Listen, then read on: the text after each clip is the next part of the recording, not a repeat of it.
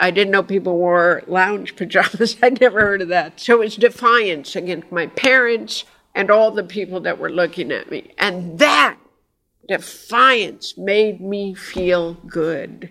That's the key in me, I guess. I need a little defiance. From the TED Audio Collective, this is Design Matters with Debbie Millman. For 17 years, Debbie Millman has been talking with designers and other creative people about what they do, how they got to be who they are, and what they're thinking about and working on. On this episode, the one and only Rickie Lee Jones. There's no difference between my life and my career, and my career and my life. They're all mixed up together. Thank you for listening to today's episode of Design Matters, sponsored by User Testing. Stay tuned for later in the episode to hear about how user testing can help you with your new project. Rickie Lee Jones spent her early life drifting to and fro, landing wherever good luck and intuition seemed to guide her. In the mid-1970s, that place was Los Angeles. It was there that she would write the hit single, Chuck E.'s in Love. In 1979, her debut album sold over 2 million copies, and she went on in her career to win 2 Grammys and to claim her spot as one of the greatest singer-songwriters in American popular music. She joins me now to discuss her journey, her career, and her newly released memoir. Rickie Lee Jones, welcome to Design Matters. Hi, good to be here. Hi. Rickie, congratulations on your memoir. I agree with music critic Bob Lefsetz, who said it's absolutely the best book about being an artist in the rock world that he's ever read. Thank you. Congratulations. Thank you. Your book is titled Last Chance Texaco, Chronicles of an American Troubadour. Fans of yours know that the name Last Chance Texaco is taken from the title of one of your songs from your 1979 debut album. What made you decide to use that song title as the title of your book? I think it's evocative of a journey telling the story of a life on the road. And when I think about it, actually, my dad wrote this story called The Roadrunner when I was little. We traveled around so much, me in the back of that car. My life has been on the road. So the other reason is the song is one of the most powerful and unique songs I've written. So, but I think mostly because it seemed to be the true signpost of my life. You write in the introduction that Last Chance Texaco remains a kind of living spirit to you, a whisper of belief in impossibilities. And I'm wondering if you could talk a bit more about your belief in impossibilities. You know, it's so intrinsic to my nature that it's almost hard to separate it and talk about it. But I've always had and have still this feeling of being in a frame, of being a story that's watched by something that I interact with and talk to, that I talk to and interact with. And that is to say that it manifests almost at will, but it manifests before me in proofs, which would suggest doubts. But people have doubts because they can't see the invisible world. But we have a connection to things we can't see. We find it out in science. Oh, there are atoms, there are molecules. So anyway, that's what it is. There's an unfettered connection to the invisible world. That is both noun and verb. It is both a place and a feeling of personality that interacts with. Because we don't quite have words here to describe it. I don't try, but I know it is, and it is with me always. You go on to state that after all these decades, life remains stubbornly mysterious, which I loved. And I want to ask, how does it remain stubbornly mysterious?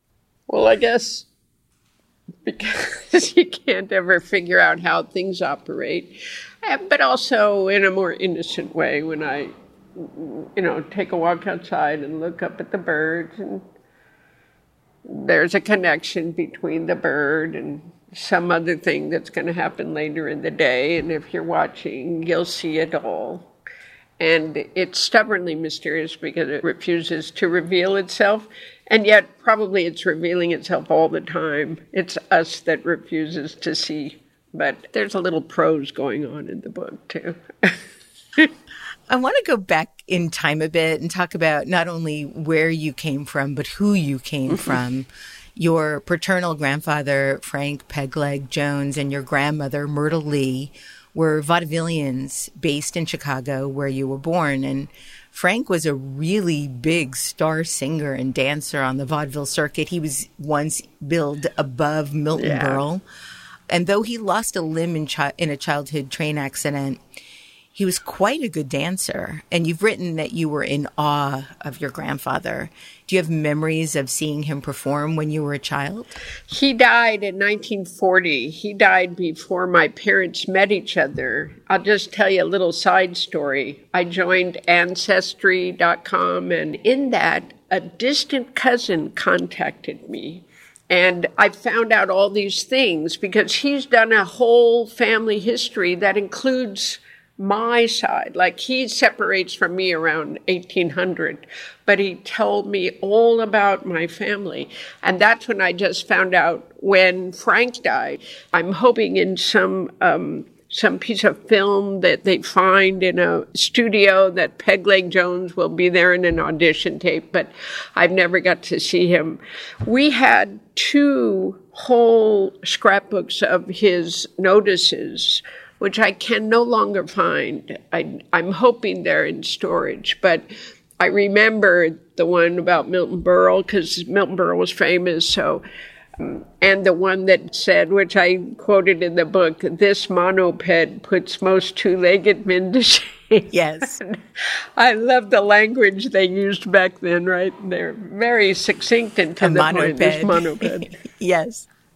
So Frank, yeah. We were kind of itinerant people who tumbled from town to town. Frank Pegleg Jones is the one who started that by joining vaudeville, because all of the other Joneses still live in Beaufort County, North Carolina. We are the only ones that went tumbling west like a tumbleweed. And my family line goes back to the very first settlers of North Carolina. Indeed, we are the first families of North Carolina. So I'm going to get a little plaque. And that is an incredible thing. I wish that I could have passed that on to the Joneses before they passed away, because wouldn't they have been happy? I don't know, maybe they would have poo-pooed it, but wouldn't they have been happy to see that all that rambling, comes from the very first Welshman who rambled over to America in 1720. That's incredible. Yeah. I've done Ancestry on both sides of my family. I can go all the way back to the early 1800s on my father's side of the family. But on my mom's side of the family, we only go back to my great-grandmother. And that is because no one can remember her maiden name, which is just completely heartbreaking to me. Well, the idea that no one can remember. Mine was adopted. So not only did we not have her last name, but we had no idea. But this fella found her last name. And I think some people just have a propensity for this kind of thing. Your mother was raised in orphanages around Mansfield, Ohio, and her parents were unable to take care of her. The courts ruled your mom's mom an unfit mother, and all 4 of her children were permanently separated from her. And you write in your book that all 4 children, along with 1 million other orphans of the Great Depression, were left to fend for themselves among the religious fanatics and pedophiles and sadists that seemed to gravitate towards children's homes. Rickie, how did she finally get away? It's a really remarkable story in your book. You mean about old One Ball? Yes. So One Ball was named One Ball because she wore her hair in one bun on top of her head. But the children had called it One Ball to indicate the one testicle they thought was hanging under the skirt. And my mother, every time she told that story, she'd laugh. I think from all those, which at that time, I guess, wasn't that many years, 30 years separated, it was safe to laugh at this inhumane woman that was the matron. She liked to sneak up on the children. That was her thing, to be in the shadows, catch them, and terrify them before she hurt them. She was sneaking up in back of my mother, who was brushing her hair in the mirror, and she saw her coming up from behind. It was a great moment of redemption because she turned and caught her just before she got there and held her hairbrush up and said, "If you ever come after me again, I'm going to ram this hairbrush up your butt." She probably said ass because that was more like my mother, but I wrote butt because I didn't want to portray my mother worse than the matron because she swore. But that's what she did. She stood up to the sadist and frightened her. I guess my mother left soon after, and the woman never bothered her again. At least that's how the story was told to me. Yes. You write that childhood traumas leave their dirty footprints in the fresh white snow of our happy ever afters. It's a beautiful line. You go on to state that no matter what your mom did, she found traces of her past obstructing the future. How did that affect you? Well, we never escape it. It gets passed on to all of us. Trauma is generational, I have learned. So, if your grandmother was raped, you're going to live with it. If they tell, it doesn't dissipate. And I think even if they don't tell, their behavior will be so bizarre in particular ways. So even talking about it, it's as if it happened to me. My mind begins to dissipate and swirl. It's hard to stay centered on the subject. There's so much trauma in my mother's past. And these stories I tell are the only ones she told, but sometimes hinted to something worse. Like she would say of the religious fanatics who populate that area, the revivalists, the tent, she would say, "Goddamn hypocrites." But the look on her face said much, much more than those words, as if something had happened to her specifically by religious people, and she's just never going to tell her children about it. So I think it always gets passed on. How do you heal from it? I don't know. We'll find out. We'll keep living, and we'll find out how. You were 3 years old when you made your debut as a performer. You were a snowflake in a ballet recital of Bambi. Rickie, is it true you were so intoxicated by the applause of the audience, your dance teacher had to escort you off the stage? It is totally true. So I remember, and we saved that little uniform for so long. I remember the spangles on it. In fact, now that I say this out loud, I think every costume I put on somehow evokes that very first snowflake outfit. But as I bowed and didn't know I'd been out there longer, and all the kids had left the stage, and I was still bowing, and the people were applauding and laughing, I just stayed. Thank you very much. And they like to tell that story as I grew up. There's always one of us out there. So safe to say you realized very early on you liked being on the stage. I liked it. I felt no fear and liked everybody's happy, smiling faces. Yeah. One of the things that I really related to a great deal was how you grew up creating invisible friends. Yeah. And in your book, you describe how you would daydream about an invisible horse galloping down the street in a storm of wild fury, only to find you waiting and fearless. And then a trembling velvet muzzle would press against your hand, which was the horse's gesture of acceptance and trust. Only you understood and could tame its wild heart. You'd then holler out to your invisible horse to the consternation of your siblings who watched you in bewilderment.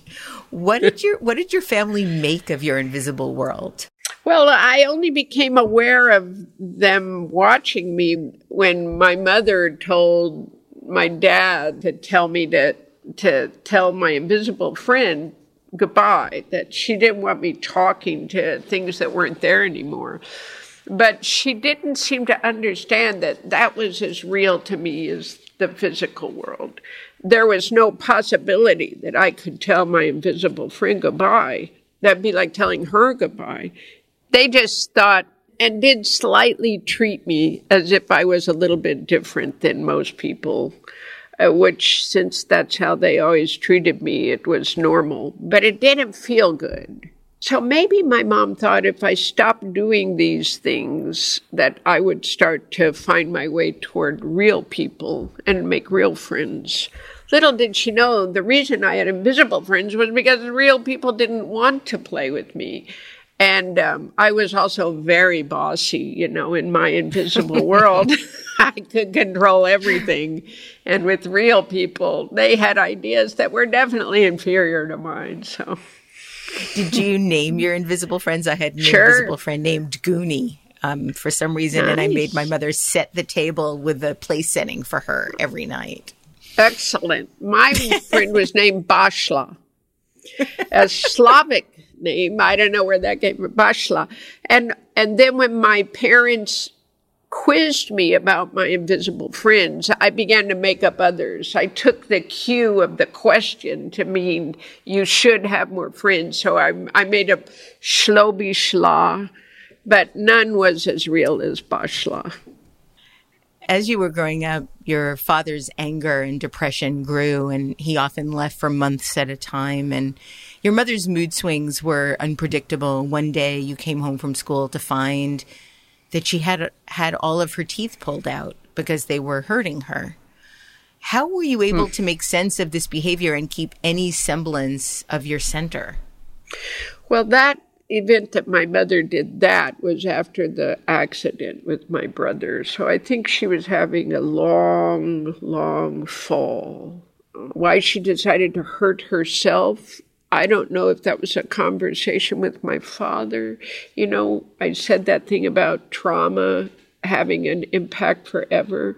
Who knows where that came from? But for myself as an 11-year-old girl who'd already seen the accident and all the trouble, for my mother to do this thing without warning, and I come home from school and she doesn't have any teeth, was maybe like the very last door to our lives that it had been, to the new bizarre horror that was coming.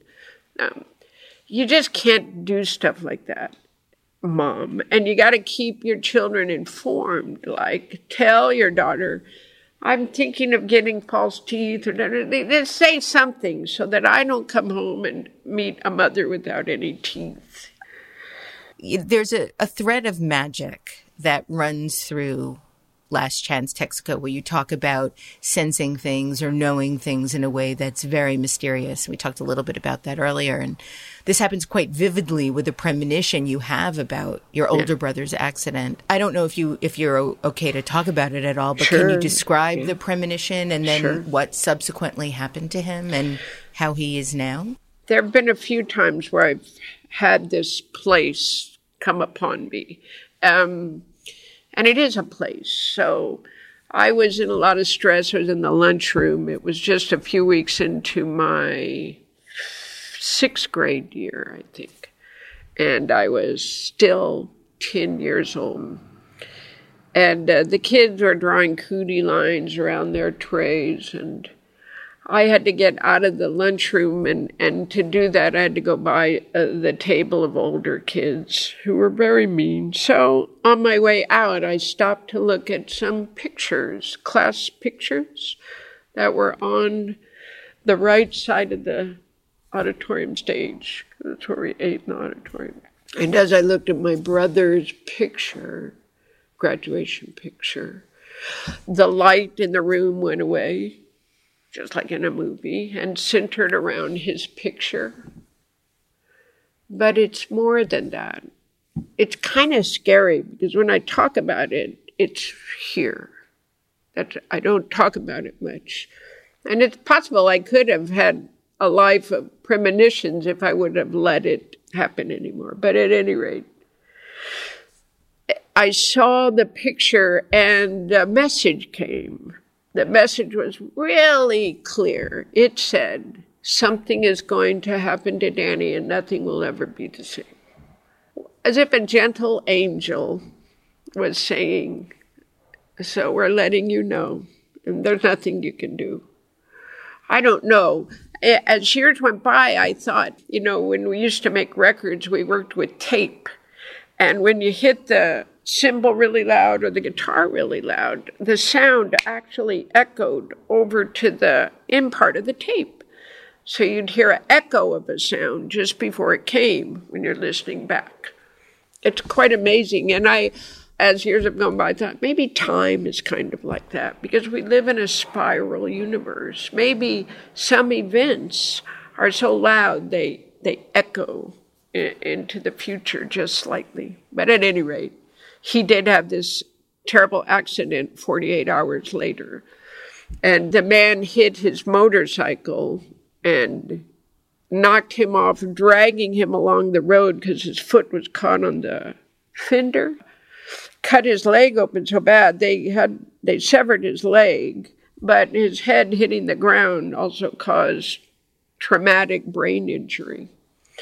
You ask how he is now? Well, he didn't have a great life, but he had an okay life. He ran a pool tournament for a while. He had his own pool hall, but probably nothing like the life he was hoping to have. When people are infirmed or handicapped, or when people live a life that way, the only thing that they don't want is to be measured as less than. This is the life that is now. This is what I am. I'm not less than I was. I'm just Dan.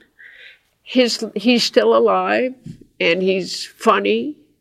The thing that he had when he was a little kid, he never lost, which was just a kind of lighthearted way of going through the world. Isn't that something? Thank you for sharing that, Rickie.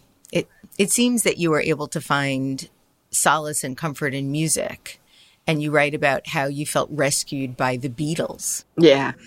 They had some kind of a magic in their sound. It changed the world. Elvis was powerful, right? An American symbol, a sex symbol. But there was something about the Beatles that did more than rock and roll. I just never understood how to express it. But when I hear the harmonica, the room that the reverb creates, and the guitar in There's a Place, I am transported back to that place in time, like so many of us are with music, the way we felt when we first heard it. So I guess it's the music. One of the things I loved reading about was how you loved the Beatles so much. You had a Beatle haircut, Beatle boots, Ringo rings. You collected Beatles trading cards that came with sheets of bubble gum. You felt that if you could not have Paul, you would be Paul. And your love of the Beatles seemed to really help you undergo a social and spiritual metamorphosis. And rock music at that point became your Bible. But one thing that I loved was that you didn't want to be a girl singer or the Beatles' girlfriend. You wanted to be a Beatle. And there's a big distinction there. That's the key, isn't it? Absolutely. And maybe that's the calling. I just don't know, but I could never have settled for any of the roles that were offered to the girls. It was just automatic that I would be them. Yeah. Over the course of your early life, in sort of preparation for your career, you had a number of incidents that you turned down, which took a lot of bravery and courage. And the first was when you started singing, your dad was so impressed with your ability, he took you to an audition for the Lou King Show, which was a local television talent show, and you won. But then a decision had to be made that really did impact one direction that your life could have taken. Can you talk a little bit about that? Sure.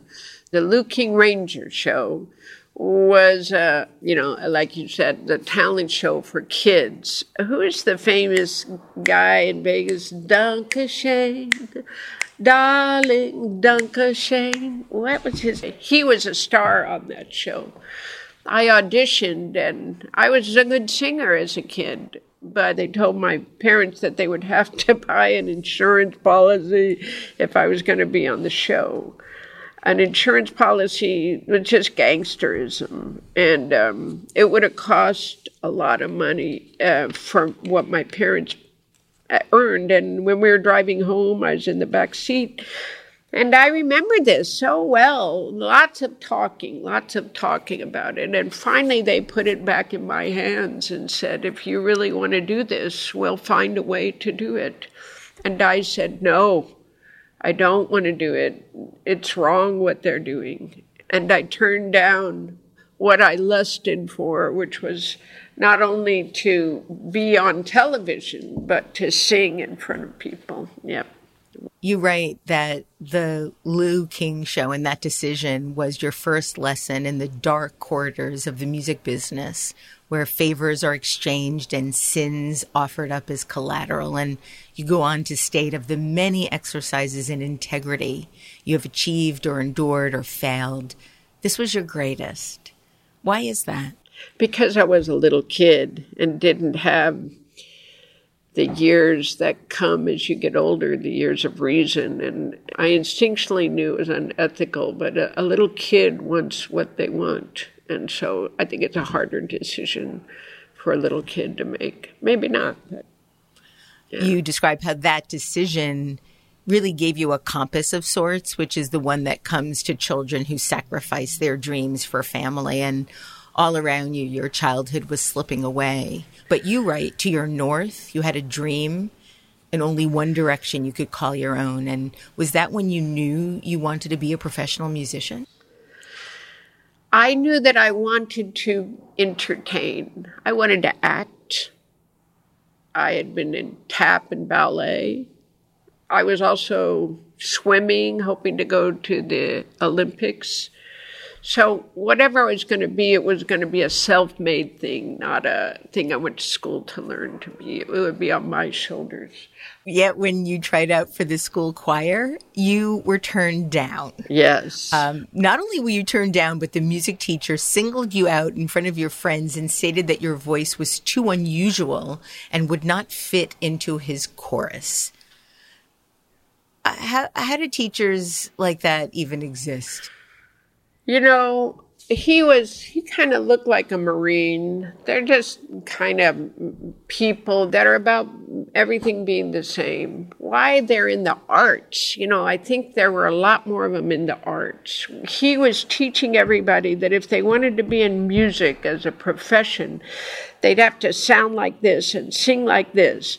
And maybe they'd get a job in this choir. You remember in the mid or late 60s, the choirs were very popular. They were they all sang in unison. And so that was the job you could get. And that is not the job I'm going to get. But that hurt really badly. Yet,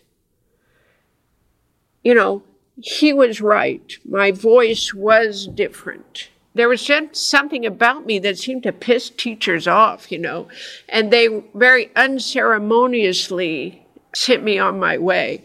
Maybe even at 12 or 13, I had a personality that was singular and meant to be a star on stage. I was not ever going to be in the choir, I always liked that little girl who did the long bow. You know, I would always separate myself somehow.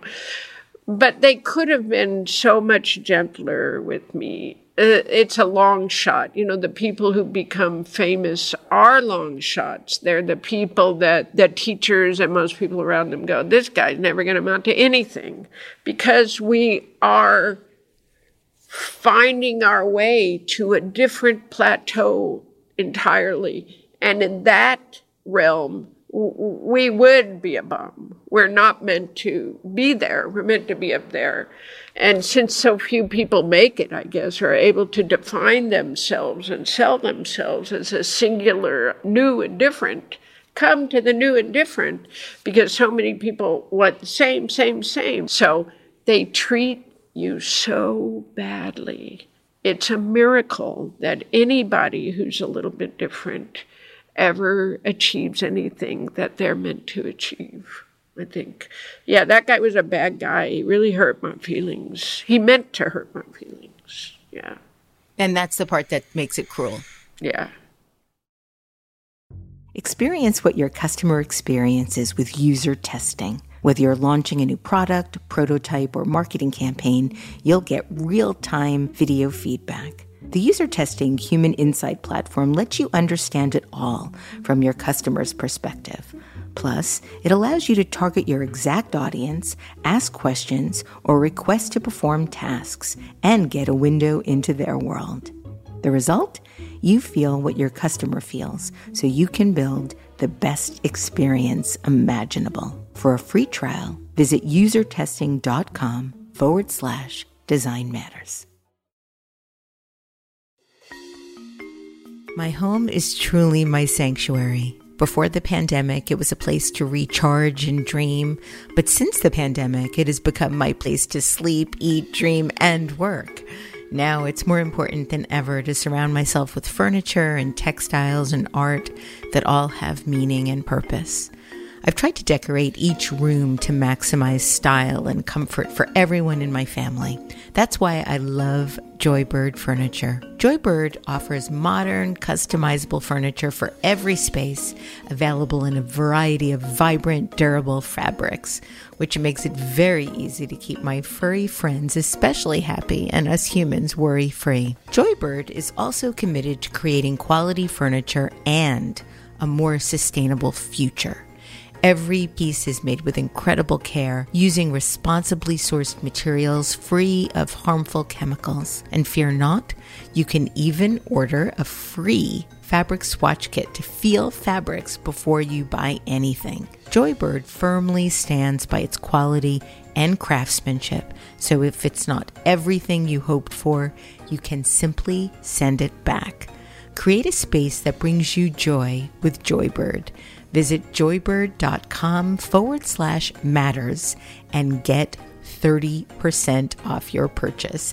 That's 30% off at joybird.com/matters. Your childhood was abruptly and forever altered by your brother's injury. And at that point, you described your family life as something like a nuclear submarine waiting for the signal to destroy all known life. But music became an even stronger solace for you. And you write how Jefferson Airplane was on your turntable every day. Buffalo Springfield, Jimi Hendrix, Vanilla Fudge, and the Mothers of Invention were frequently played. You also loved show tunes, particularly from West Side Story. And you go on to describe how Jefferson Airplane's surrealistic pillow seemed to be at the eye of a storm you longed to be part of. Mm-hmm. What storm was that? Well, outside of my house, the hippies were growing. They'd been growing since 65 and 66. There's an article in Look or Life magazine about them and LSD and little flashes of them out there, and their long hair and Indian headbands. And so first it's a look that invites a child, and but that what they're talking about, peace, protest, that's way lower on the list. I want to be part of all that love and attention. They would have love-ins. There was a love-in or a something in Canto Park. I wanted to be there so bad. Well, all it was people standing around. It wasn't anything like what the title. I thought something magical would be happening in there. But nevertheless, I was drawn out of the family circle and all that trouble and drama to a larger picture that maybe I could find a place in. The last song on side A of Surrealistic Pillow Coming Back to Me was my favorite. And you taught yourself how to play the guitar, sounding out each note, one phrase at a time by ear. How did you feel when you realized you could play it? It took so long, so many weeks of practice and memory, and getting the fingers would hurt so badly pressing on those little steel razors. And then finally, I could make that beautiful motion walking down from the C to the A minor. And, you know, when you're making music, it's like you're weaving reality, you're weaving places, you're bringing it's magic, and bringing these feelings into existence out here before you. Oh my God, I had longed to do it, and I was doing it. And that's all I can say about that. It was pretty wonderful. I don't want to skip too far ahead in time, but what was it like to record that song for your album Pop Pop? Well, I wasn't sure I should do it because it has always been that first song I learned, and it's attached to so many feelings that have their root when I was 11 or 10 or 12 years old. I go right back to that bedroom when I start thinking of that song. So I didn't want to put it out before me where it could be measured, and maybe people wouldn't like it or would like it, but it wouldn't be my private. But that didn't happen at all, actually. It's remained my own private place. And I was more concerned on a technical level with the key, because my voice is much lower now, but at the time it was pretty low in my register, and I was working hard to sing there. Marty Ballin and I have a similar range that we can sing in. So I was just thinking about it technically. Was I pulling it off? Because I knew how I felt singing it, but was I conveying it to the listener? That's all I was thinking about.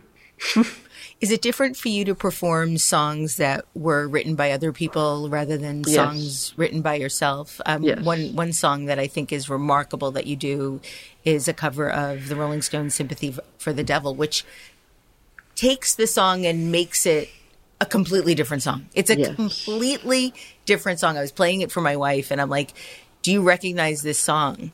And I played the first couple of bars that you sang, and she's like, no. And then I played the Rolling Stones version, and she was like, holy shit. I'm like, yeah, yeah.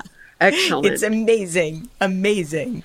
That's exactly what I would wish happened. So, yes, I have a very different relationship. When I hear a song, I can mold it in any direction I want. But when I write it, it's almost like taking dictation. This is the way I have to play it.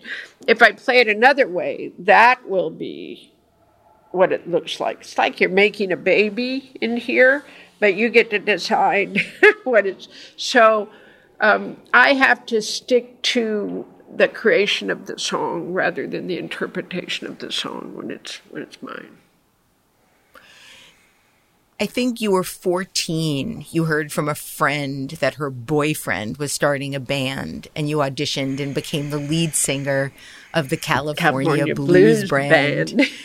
and your mother gave you money to buy a Paisley empire-waisted one-piece satin lounge pajama outfit that you saw at Lerner's department store. I remember Lerner's department store, by the way. What did it feel like to finally sort of be the lead singer in a band? Well, I wore that pajama out of Lerner's that day. So I was walking through Christown Mall with it on, and I felt like, so they're looking at me, and I like that. Partly I think they might not like me, but I don't care. I'm kind of walking on air, and I'm part of the hippies. That costume was an invitation to anywhere I wanted to go. I'm grown up. I'm part of the hippies. I'm a rock star. We didn't say rock star back then, but I'm the lead singer of a band. I'm in a band. So it felt like I guess uniforms are supposed to make you feel, when you put on a uniform, you're a part of us and you do this. Maybe uniforms help you do your job better, but I felt like I had put on the uniform of my future. It was also defiance because the lounge pajama, it was a pajama, which I didn't know. I didn't know people wore lounge pajamas. I'd never heard of that. So it was defiance against my parents, my mother would let me, but she wouldn't like it, and all the people that were looking at me. And that defiance made me feel good. That's the key in me, I guess. I need a little defiance. Yeah. Actually, the defiance reminds me of an experience you had in high school where you were expelled because you refused to take off your hat. Yeah, defiance with clothes. If you wouldn't take off the hat, you get no education. And I believe that teacher also was very cruel to you and told you that you were an undesirable element at the school. Well, not the teacher, but the vice principal. So the teacher was a woman, the home ec teacher, but the vice principal said I was an undesirable element. Because I said, no, wait, you just expelled me. You suspended me for 3 days for this. I just got back. He said, I don't care. You're an undesirable element at this school. So she didn't seem to know that I'd already been punished absent for 3 days and sent the note in again. So it just seemed so unfair. But he made it clear he didn't care if it was fair. He was taking this opportunity to get me out of the school. Shame on him. This is shame on him indeed. Did he ever apologize to you when he realized what you did with your life? It's not just me. He kicked out 11 other hippies that year. He got rid of all the heads. Some of those kids were just long-haired kids. They didn't smoke pot. They were really good students. No, he didn't apologize to anybody. Yeah. All of that ultimately motivated you to run away. You ran away several times as a teenager. On the road, you had skirmishes with gangsters, would-be abductors. You snuck into a concert venue to see Jimi Hendrix. You witnessed an abusive man beating up his wife. You even met a pimp who was actually rather nice when you settled in Los Angeles. You lived in a cave for a while. You hitchhiked on a dark highway to get to Canada. And though I know in real life you end up alive, obviously we're talking, there were moments while reading your book where I was genuinely terrified that you might not make it. How scared were you during these experiences in your early life? I think I was scared a lot. When I made the decision to leave my dad in 1968, he had become abusive and was drinking too much. And not that I hadn't kind of been used to that a little bit, but when he beat me, that hadn't happened before. And I went, I'm out of here. There had been a festival I wanted to go to, so I took that opportunity to run away. I had an ability, it turned out, to take care of myself with strangers, but it was always terrifying. I hitchhiked, and you never know who's going to pick you up. You have to be so aware of every tiny detail of the person if you're going to survive. And I had that skill, and I also think I had a lot of luck. So it was thrilling, but I was also a little baby. I was just 14 years old. And I looked older because I had big boobs. That's all. If I'd been flat-chested, I don't think anybody would have mistaken me for a 17. I said I was 17 because I didn't act like an 18-year-old because I didn't know enough. So if I said 17, that would get me through. I went in a car with somebody bringing pot back from Mexico. So that was so dang dangerous. And to me, it was just kind of thrilling. Lots of people were bringing pot over, so I could do that too, and see what that felt like to be nefarious. Well, from the time that guy got over there and got worried about the people who brought the drugs, I was in danger. I didn't know that guy. I mean, he was a friend of a friend of a friend, but who knows who he was. Yet, escorted there to a hot springs and back home again. So it does sometimes feel like I had a very divine escort, which, my intellect, my instincts, but no, it feels like something brighter than just me. Yes, so I was scared a lot. When you settled in Los Angeles, you were able to collect unemployment from a job you'd been fired from. You were set to get $85 a month for 6 months, which at the time was just enough to pay rent. Just enough, yeah. So you gave yourself that 6 months to either have a career in music or you would have to go home. And I believe that one of the first songs you wrote at that time was one that ended up on your first album, a song that I've probably played several thousand times in my life. It's a song called Company. Oh. And you talk about writing it in the book. I don't remember the exact word that you used, but it sounded like, or it felt like it was an excruciating process at the time to write that song. Can you talk a little bit about how you wrote that song? I mean, that's a crazy good song to be the first song you've ever really written. It's a masterpiece. Yeah. I had written the lyric. I worked for this gangster named Rocky, and luckily he was probably doing who knows what he was really shipping, but I'd have to sit at a desk and wait for a consolidated shipping form to fill out. And I had many hours to do nothing, so I started writing lyrics on the typewriter. The typewriter made me feel like a real writer. And I wrote the lyrics to Youngblood, some parts of The Real End, which becomes a line in Colesville, and Company. Pretty much almost as it ends up. I'll remember you too clearly, but I'll survive another day. Conversations to share, no one there. I'll imagine what you'd say. 2 for the movie show, 3 in the back row, hold on tight. So I'm playing with synchronized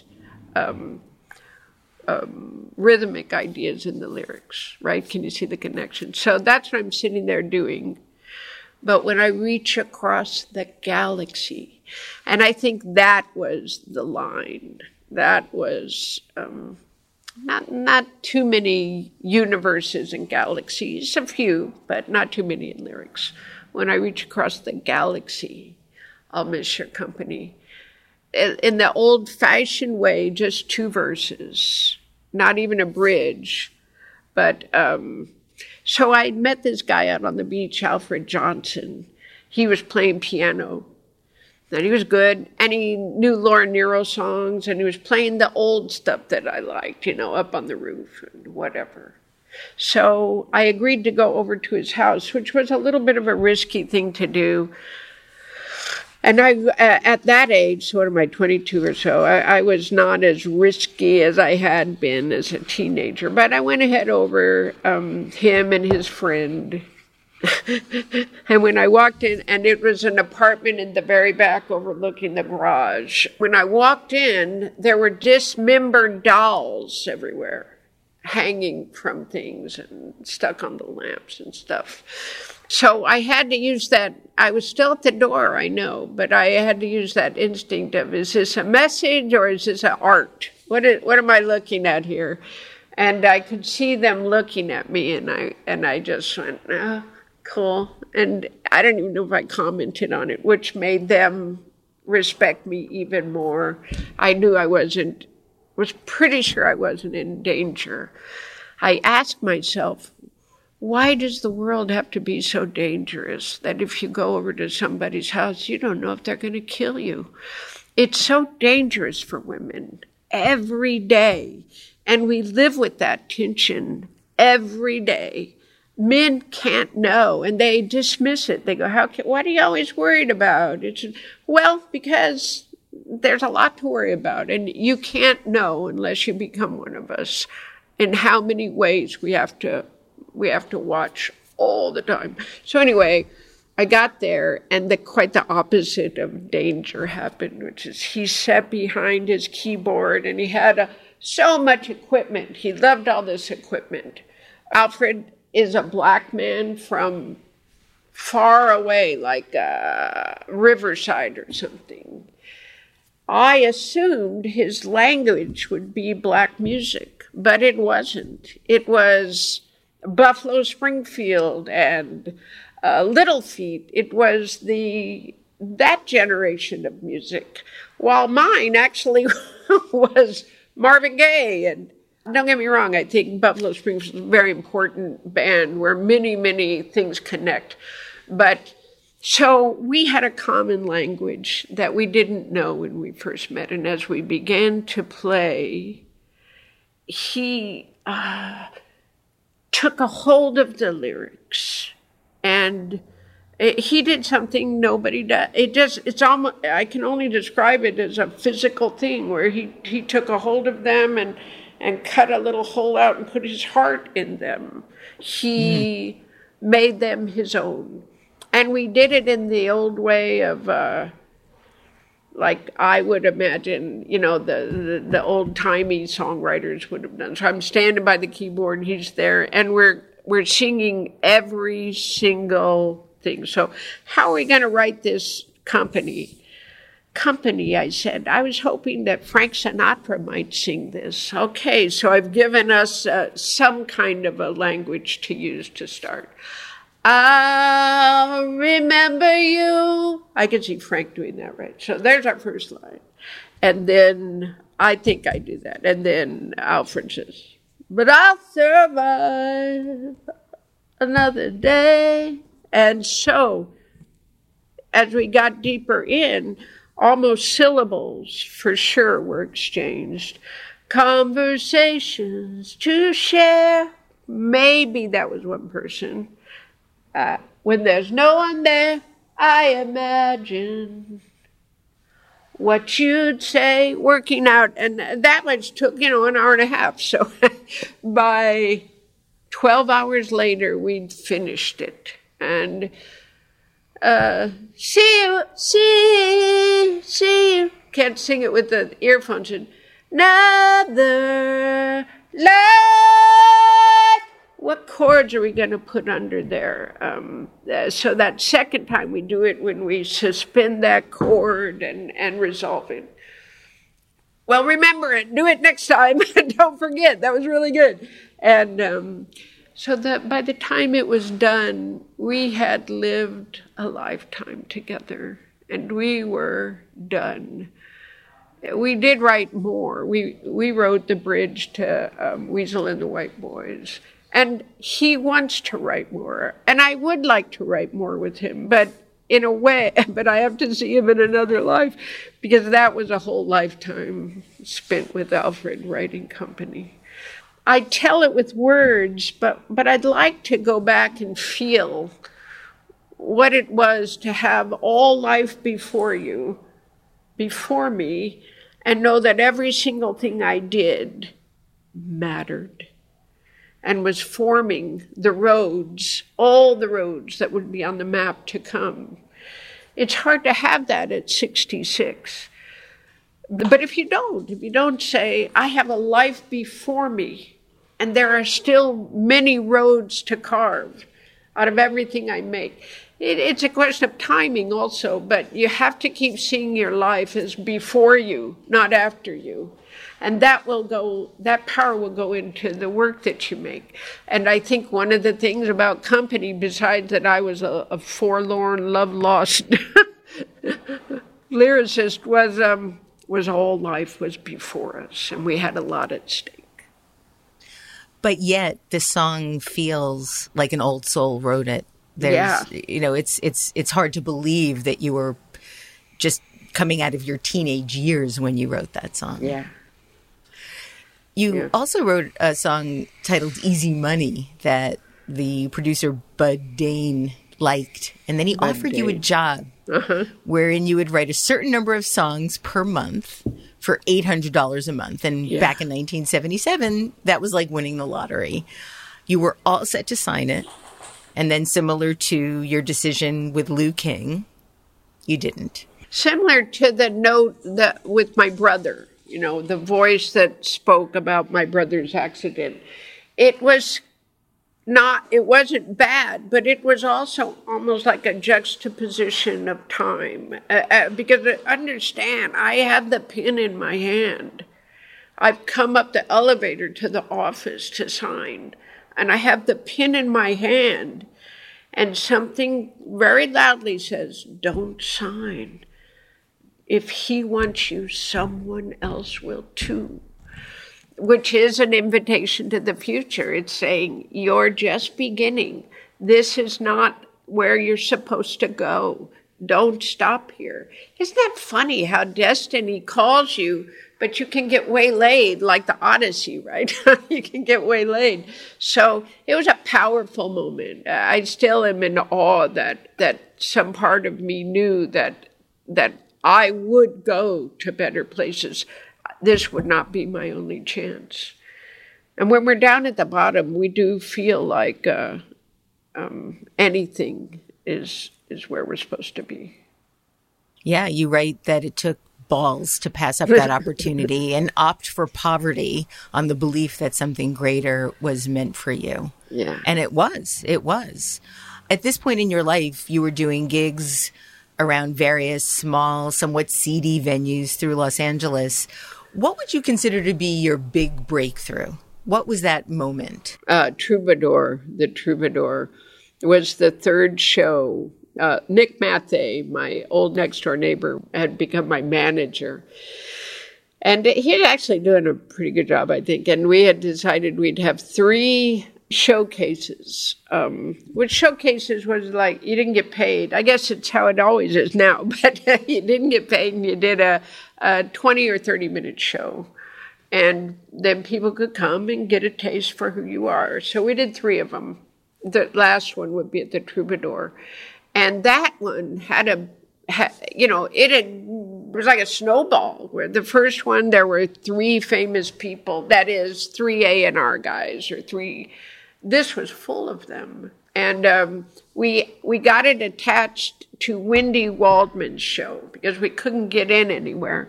So they put us in at the very beginning of her show. God bless her for that. And we had people from 3 record companies, Warner Brothers, Portrait, Horizon. And I think Portrait or Horizon was a subsidiary of Columbia. A&M, Tommy LaPuma. So there were a whole bunch of important folks at that show. And I did 5 songs. And I invited my friends from the street, that is 4 or 5 guys I knew who hung out on the street on Santa Monica Boulevard, came in and sang harmony on an a cappella thing. My friend from the Great American Food and Beverage Company came in and played piano on When You Wish Upon a Star.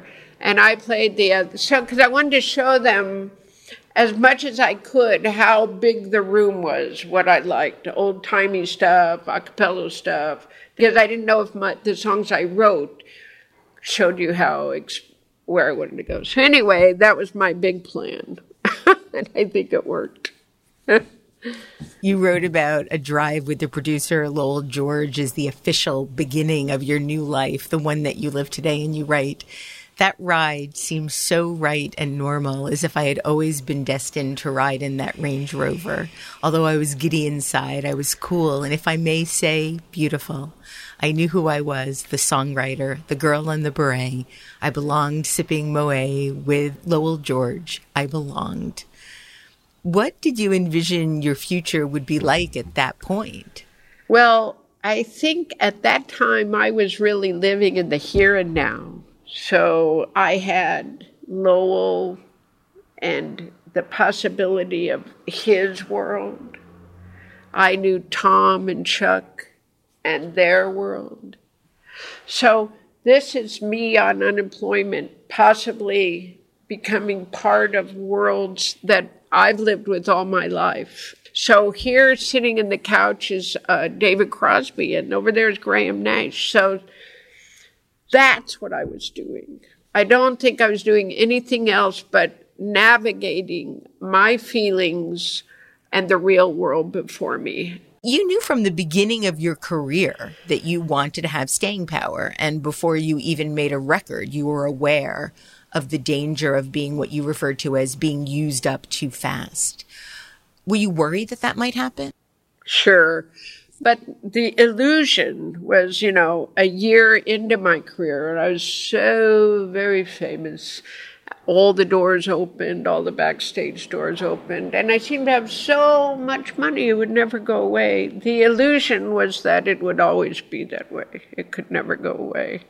And that's been the challenge, is learning that balloon of attention and fame will be expelled, and how will you be here in 30 years if this is where you want to be? The only way for me was to write work that was so iconic and so powerful that, like Frank Sinatra, who is my hero, that people would always come back to be a part of it. So that was what I set out to do. So it's been a life experience, not a career experience. It's been learning how to navigate life. And the thing I feel now is that music and this career, there's no difference between my life and my career and my life. They're all mixed up together. That's why it was okay to write the book and tell you about my history, because if you're meant to be here, it'll only do good.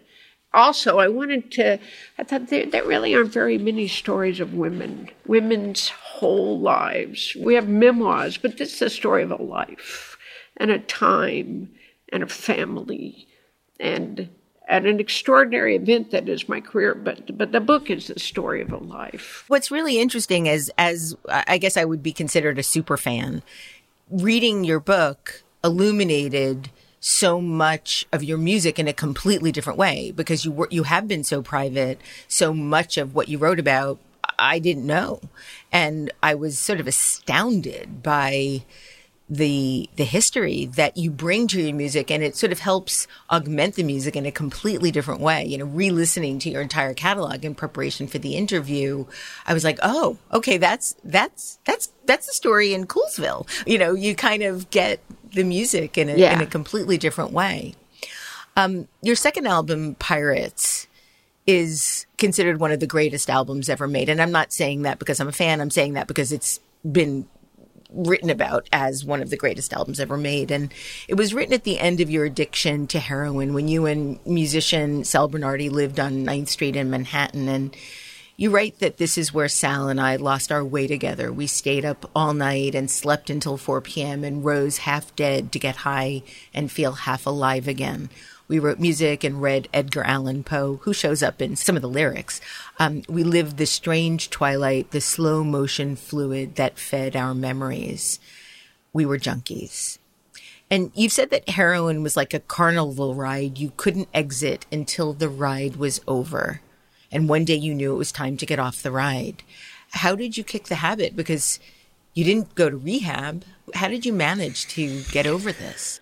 Well, it took a lot of false starts, It's hard to describe to anybody how overpowering heroin is to the spirit and the psyche. And I guess I'm many, many, many years away, so it's safe for me to look, but it's also kind of like, what's that? That book, The Hobbit, and there's that one eye in the tower. It's kind of like that. If you turn and look at it, it'll look at you too. But I guess it's talking to the part of the brain that doesn't feel safe and doesn't feel pleasure, and it fills that up with safety and pleasure in a half-sleep state, where you can write anything and be walking in a dream and talking. So, well, that's nice. But in a month or 2 or 6, this place begins to recede. And so when you stop taking the drug, this place isn't quite the same anymore.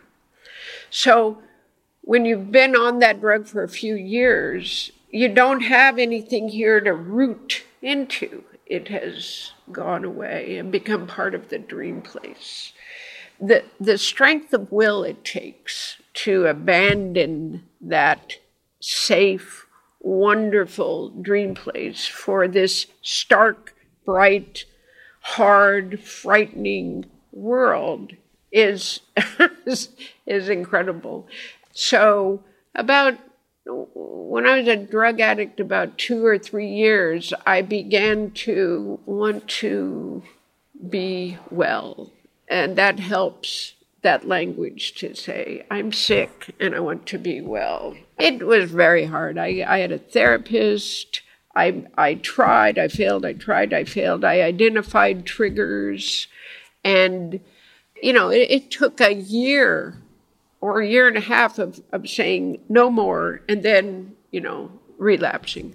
But after finally 3 months or 4 months, the test, I survived that test. I didn't get high.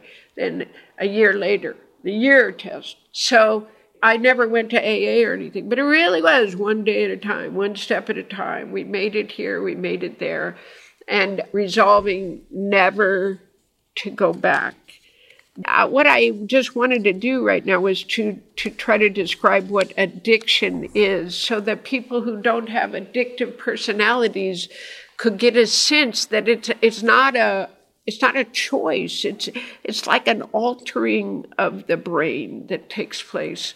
And it takes the will to go, I know that place exists even though I can't see it anymore. And I'm going back. I'm going over the mountains and through the deserts, and I'm finding my way back to reality. You've been sober for decades now, and write how months go by now when you forget you were an addict. The dark is gone, the shadows faded, you are recovered and whole. And one thing that I shook my head over as I was reading your book was the notion that male rockers like Keith Richards is sort of admired for his longevity and drug use. But women in rock and roll are shamed for the same behavior that men are often held for. How do you make sense of that, if you can? I think that's just, we do it with women in all things. We assign a moral code to them that we don't hold men to. And it's sad because that dubiousness is creating careers, It's very hard now to have a career if you won't sell yourself sexually. We worked so hard to not have to do that. So that's a little discouraging. Well, one other thing that you can't help but notice if you look at, the lyric and the liner notes of your albums, all the songs are music and lyrics by Rickie Lee Jones for the most part.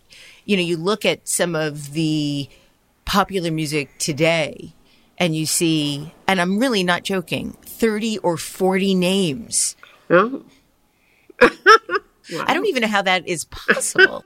I guess everybody in the room gets their name on. It seems like there was a moment in time where music was a very personal, sort of soul-revealing experience. And over time, that sort of changed to really become entertainment.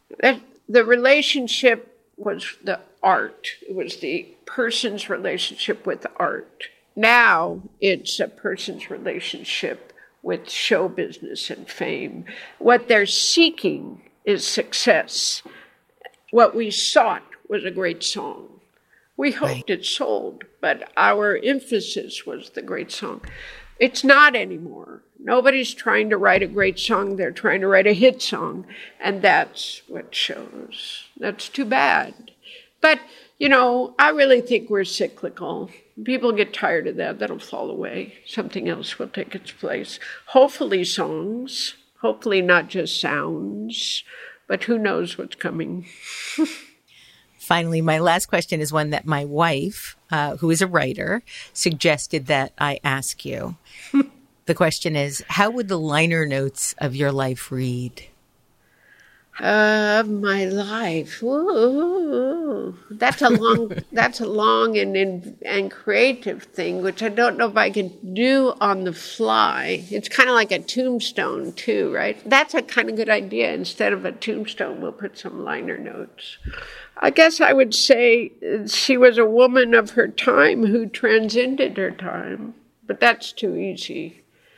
That's more like the tombstone. I guess she was a woman who transcended, who found a place to fit in. You could go either way with that. But I think the jury's out, and liner notes are always written by somebody else, their view of who you are. You can try to plant eggs and get them to go in that direction, but I was never sure how other people saw me. There's a nice thing that's happened this year where I finally don't feel misunderstood. And that's really all I could ask for. Things seem to be right now. So maybe there won't be any liner notes. We'll just put it out and let people guess.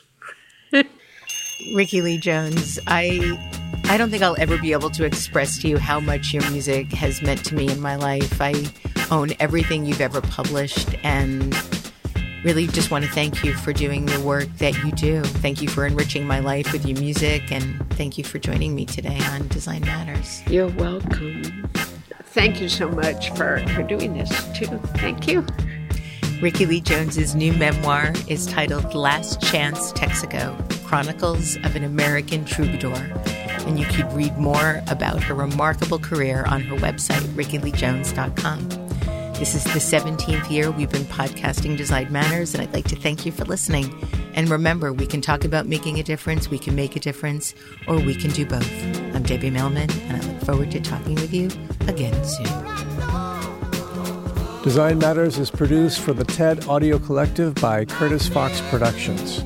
In non-pandemic times, the show is recorded at the School of Visual Arts Masters in Branding program in New York City, the first and longest-running branding program in the world. The editor-in-chief of Design Matters Media is Zachary Pettit, and the art director is Emily Weiland.